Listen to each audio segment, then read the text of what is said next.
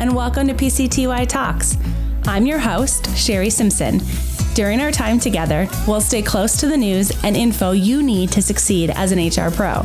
And together, we'll explore topics around HR thought leadership, compliance, and real-life HR situations we face every day.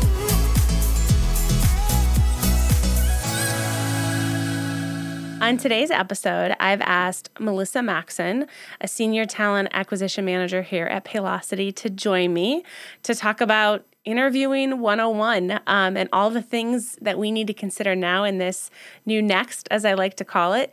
Melissa has over 20 years of talent acquisition experience, and she's done it in a variety of specialties and industries, including sales, corporate functions, engineering, and software consulting. So Melissa, thanks for taking a few minutes to chat with me about this. Thank you so much for having me today. I'm excited to talk it through. So I thought we could start with what's the process that you go through with managers to define what they're looking for in a candidate? So at the very beginning of this process and the managers identified an opening, how do you walk them through that?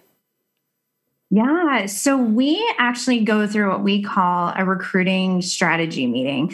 Some call it an intake meeting. And so the idea behind that is it's basically anybody who is going to be part of that process, whether it's the hiring manager, maybe the hiring manager and somebody who's going to be part of the interviewing team and the recruiter. And it's basically going through all of the details for the role specifically. So, understanding the role, the details behind timing, really specifics on location, all of those things. But another part of it is really getting to understand the skill needs, the competency needs, and having conversations around the potential of the candidates for that. The second part that's great about those recruiting strategy meetings is that it also allows everybody who is going to be partnering together on that recruitment to be on the same page and talk about processes, steps, and identify tools and resources that are needed as you go through that interview process.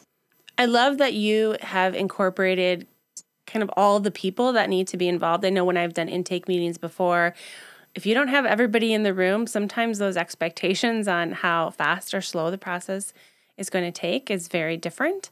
As you've worked with managers, how have you helped coach them to not introduce bias into, the perfect candidate profile? I've heard it said before, like, hey, I want, somebody who I can go grab a beer with. Well, that really has nothing to do with the job. And so what tactics have you used to help managers identify traits and behaviors and experience really linked to the job? Yes, that's a great point, and trying to engage that early on in the process. So actually just talking about that recruiting intake meeting, a lot of that is having those conversations to talk about the role, talk about the potential of the opportunity so that as you're talking with the hiring manager, you are getting them to think outside of the box of just the candidate they're looking for. So maybe you talk about the candidates that are upskill candidates who might be a little advanced for the position, but maybe there is some opportunity. So those questions can really draw them to think around the culture add versus just trying to find a specific fit or a skill add within that role. The other thing that's really helpful is if a recruiter or whoever's recruiting for the role does some pre-work before they go into that meeting. So maybe they're coming in with market data, industry data, even profiles, candidates that might be a fit. So that way you're already getting that manager to think a little differently than just going in with a set expectation. We're covering all the different areas and different backgrounds that potentially could be a fit for that role. Once you've identified what that profile looks like, how does you and your team go about deciding where to source? I find that I've run into this question a lot in my career, depending upon the job or the niche or the industry, and sometimes it can be a little overwhelming. So how do you break that down? A lot of it is just around the idea of thinking about where are the candidates? Where are candidates spending their time? And that's always a great resource to utilize to find candidates. So, a good example of that is when you're getting that information about skill set and the role, you can ask those questions like, are there any associations, any, professional groups, maybe networking groups, diversity associations, all different types of niche groups that those individuals might be a part of. And you typically can find those on social media sites, LinkedIn. And so you can actually network through there. For more specialty positions like tech, a lot of times individuals are going to be able to get more information about the role they're doing through different sites like GitHub, Reddit. So being able to identify those different sites. And so a lot of times it's just asking the right questions, whether it's the hiring manager or somebody who does that role, asking, if you were in this role, where would you be spending your time? And that's a way that you can actually go and identify individuals who have that background. And then, LinkedIn is always definitely a huge resource, but a lot of times with LinkedIn, it might be more specific to different areas like sales. That's a great spot for us just because professionals are networking there. So that's another great resource as well. So again, if you ask the right questions of individuals who are in the role, a lot of times you will get that direction. And then we tend to use our data from the hires we've made or where we've found individuals to use that as a resource and a guide for future sourcing so that we're basing off of where we've actually seen success and then adding to where we see new areas to go after. Something I would add to that I know I've done in previous roles is also making sure that I'm layering in diversity when I'm thinking about where I'm going to source, where your hiring manager might not fit a particular group. Their outward appearance might be of one profile, but you want to make sure that you're casting that broad net. So there's a lot of great niche groups that if you haven't been sourcing from niche associations, I definitely encourage you to do that because I found some really amazing untapped candidates in my past when those have been tapped appropriately. We talked a lot this year about HR's role in curating employee experiences. The candidate experience is, one example of where that comes to life. And, we as Paylocity have been recognized on Glassdoor before about having a great interview experience. Can you walk me through, what you've seen is the best in class experience as you're thinking about bringing that candidate through the process? Yes, for sure. Candidate experience is everything right now, especially in this market. It always has been important, but especially in this market, for sure, it is a candidate driven market. And so if you think of the candidate as a consumer, every step of the way, every step of process that they are going to be part of is going to be impactful to them for them to base on what their candidate experience is. So, it really has to start from the beginning and setting expectations across the board of everybody who touches the interview process, the recruiting process, how your job postings are, that it's really speaking to the encouragement of you want somebody to love your brand and want to get to know your brand and actually go through those interview processes. So having those clear communications and expectations up front and having those tips and tricks of ways to enhance candidate experience before the interview even starts is one big piece. Another is, recently we, revamped our interview training program. And the idea behind that is really that focus of great interviewing can be mixed with candidate experience very easily because the idea is it is really a business meeting. You are interviewing this individual, they're interviewing you to make sure that this is a company of fit. So the way you ask questions don't have to lead the candidate to a place where they feel like they are answering and they're not getting information about the company. So you want to gain information about their skills and backgrounds. And that's where behavioral questions are a huge win from that aspect. But also being prepared that this is a time for you to share the brand of your company and what you have to offer that candidate in the role that they would be there and that longer term fill for their future career. And then the other side is it really has to go all the way through every step. So it's not just the interview. It's not just their first touch of the company. As there are steps between the interviews, having those touch points, the communication points with the candidate, and being able to make sure that that conversation line is open. And then the other part is the offer. Going through the offer process, it's a big decision for a candidate. And so being understanding to that and having that open line of communication, being transparent, having the back and forth discussions as, the candidate's trying to make a decision about their future career. And then even after that, you have to carry it out all the way through onboarding. Every single person that comes through the interviewing process is essentially becoming an ambassador for your company. So being able to carry that all the way through, no matter what the outcome is, has the best feeling for the candidate when they walk away, but also as a company, you are learning from the candidates you are interviewing. You're understanding what skills are out there in the market, and it also helps us to be better. And then the last point I would just share is, like anything else, being able to be human. Sometimes maybe the candidate experience didn't go perfect, right? So you have to be able to feel comfortable to address that and say, you know what? We're human. We're sorry that you had this candidate experience. We want your candidate experience to be better in the future, and we appreciate your feedback. I think for individuals that are out there looking for a career, they appreciate companies who come across as human and have that vibe of, it's progress over perfection. And I think, if we can learn from what we hear from candidates through the experience, it's only going to make us grow and be better with each experience we have for candidates in the future. It's so important that you touch base on transparency, because as you were talking about the fact that the company is being interviewed for the fit as well as you're interviewing the candidate, it brings to mind some things I've been seeing recently about questions you should be asking as you're a candidate going through the process now. And one of those questions is, how did your company respond to COVID? And as I think about, training, you talked a little about training. Those are important questions that, managers need to think about. How do we answer that? Because maybe you didn't handle it that great, like you said, and can you be transparent about it? Or maybe you handled it great and that's something you want to highlight. I think it's important, though, as we think about training, is how do you put those guidelines in place for managers? What are the big questions that our listeners need to think about when it comes to training managers on, answering questions and or asking questions? So I guess the question is twofold. What are things that they should be trained on to answer? And then what are questions they should avoid? Like, what are the big no-nos when it comes to interviewing?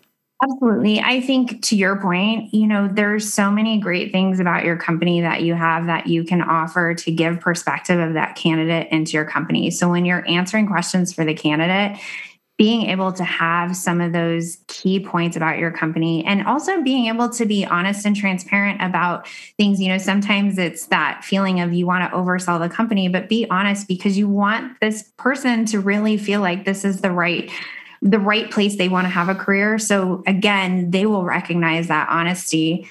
The question you had about the questions that, in an interview you shouldn't ask. The biggest ones are around the idea of being really familiar with protected categories. I think sometimes when you go into an interview, you might have small talk and you start asking questions, little things that you might not realize actually have an underlying potentially offensive or, really have legalities around them. So anything that, attaches to protected categories like race, color, religion, gender identity, pregnancy, sexual orientation, national origin, age, there's quite a few on that list, but it's the idea of there's not a need to go personal in these interviews. It's to focus on this individual's skills and abilities and what their career, aspirations are and what they're looking for. And, that's a big one with just those rapport builds, because a lot of times with simple conversation, you can ask questions that might end up turning towards family topics or ethnicity. And really, if you stick with an interview guide and you stick with those role-specific questions, behavioral questions relative to competencies, it'll keep you on track. You'll still have the rapport build without going to areas you just don't really need to go to in an interview. Yeah, I've coached a couple managers on kind of that get to know you time, that chit chat time. I think a question that comes up often, which feels very natural in a conversation, but like, oh, how was the drive in? How long did it take you to get here? Which that sounds like a pretty benign question, but once you start digging into maybe why you asked that question, maybe what you're truly trying to figure out is, hey, no, this candidate lives 45 minutes away and we live in an area with snow. Are they going to be able to come to work on time? So ask that question. Don't ask where they live, because that introduces, like you said, it opens up the candidate to share more about themselves than you need to know. And that's just human nature. You want to share about yourself. Another one that I would just highlight is make sure you understand what questions you can ask veterans. That's another one that I'm pretty passionate about. There's some really specific protections around that. So just make sure that you're doing your due diligence as you're preparing to interview candidates on the do's and don'ts when it comes to things that you can and cannot ask. Because sometimes I think we think it's super obvious to our managers what those questions are, and it isn't always. So I think it's our job to help educate them. That's a great point. And I think it all goes back, like you said, to the preparation and having the right resources. If you have a guide and you have a resource, it's easy to stay on track and not feel like you're trying to fill time with questions or ask questions the wrong way. How have you handled, or what advice do you have for handling candidates as they're going through the process and they acknowledge that they'll need some sort of accommodation? Yes, that is a great question. It goes back to the human element of the interview process. When a candidate is bringing that up, I think from an interviewing perspective, it is our role to, be open-minded, to understand what is being asked and to collect the information. If it's something that you are not familiar with or you are not aware of, to be honest with the candidate and say, hey, I would like some more information around this, and I want to do my due diligence for you to find out what we can do in these circumstances. I think sometimes it's just that comfort to know you may not have the answer at that moment. So encourage in the candidate and let them know that it is going to be something that you want to look into and have the right information, and really keep that human element of the ask and that, going back and doing your due diligence of what the right accommodation would be. I think another layer to that too is understanding and helping to get the business to a place, if necessary, to actually open their mind up to an accommodation. As we were talking about this earlier, let's say that you have somebody that you're hiring for a line role in a manufacturing environment, and it's your requirement on your job posting is you have to stand for 8 hours a day, and somebody says, I can't do that, I need an accommodation. Just be open to have that conversation. Maybe you haven't installed any sort of stools because you've never had anybody ask, if you've never gone down that road. But if it is a job requirement, obviously, you can express that. But again, I think it's just, we got to be a little bit more open to have those conversations and not just give a gut reaction of, I don't know how that's going to work. Because I think that so limits our candidate pool when we don't open ourselves up for that kind of diversity. Completely agree. And it really goes back to, the beauty of interviewing and recruiting and hiring is the human aspect of having great people who are an add to your company. So the more open-minded you are to that, it just really sets your company apart and really diversifies your workforce. So my last question for you, Melissa, is around feedback. So I've had interviews in my life where the recruiter has come back and said, hey, you didn't get the job, but here's why, and gave me some really great feedback. And then I've had others where I've just been straight ghosted. So what's your recommendation on keeping candidates informed either through the process, and then when you've actually made that decision that the candidate is no longer going forward, what feedback do you give them? Yes, great question. Through the process, I think it's clear communication of what the next steps are, maybe any, minimal feedback that you have that you think would be helpful for the next steps moving forward, I think is always helpful. And just keeping that open line of communication. I think also just answering questions for candidates. Sometimes you don't actually have to give the feedback, but just letting a candidate share their feedback as well so that they can talk out their experience. When it comes to candidate feedback at the end of process, we typically lean into, being open and honest and updating on the decision. And it's usually along the lines of, we really appreciate your time during the process and considering the company. We've made the decision to move forward and with other candidates, or it might be, hey, we've actually selected another candidate. And we really put the focus around the encouragement and appreciation of this individual interviewing with our company and having interest in our company. And the reason why is just because, one, there is that appreciation because every candidate that we are interviewing potentially is a fit for another opportunity or another role within the company. So my goal isn't to let somebody down on something that actually their skill set is a fit for something else within the company. So, giving that communication of, let's stay in contact if other opportunities, show up that you think would be a good fit. That's a great way to do that. Sometimes when you give too much of the why to a candidate of why you didn't move forward, we only had a short period of time of when we were interviewing that individual. And so we may not have had the full view of a person's background. And so if you are giving them feedback of something that they don't have, we may not 100% know that. We just made a selection to go a different direction. So I always recommend sticking with the, being honest, transparent, and quick and timely with the feedback, and, letting that individual know, being appreciative of the time that they've dedicated to the company, but also know that sometimes if you try to go too deep into the why and it's too much feedback, then that also can leave a candidate feeling like they're getting too much of a heavy feedback piece without really any development attached to it. Internal employees, I think it's really important to have the work with your HR business partner to look at development opportunities for that individual internally. You have the right development opportunity right there in that. But the biggest piece is, to your point, you don't want to be ghosted either. You want to know that your time was worth the interview process as a candidate. So always making sure that you are giving that feedback to a candidate in the process. Melissa, great points. Thanks for taking a few minutes to chat with me about interviewing.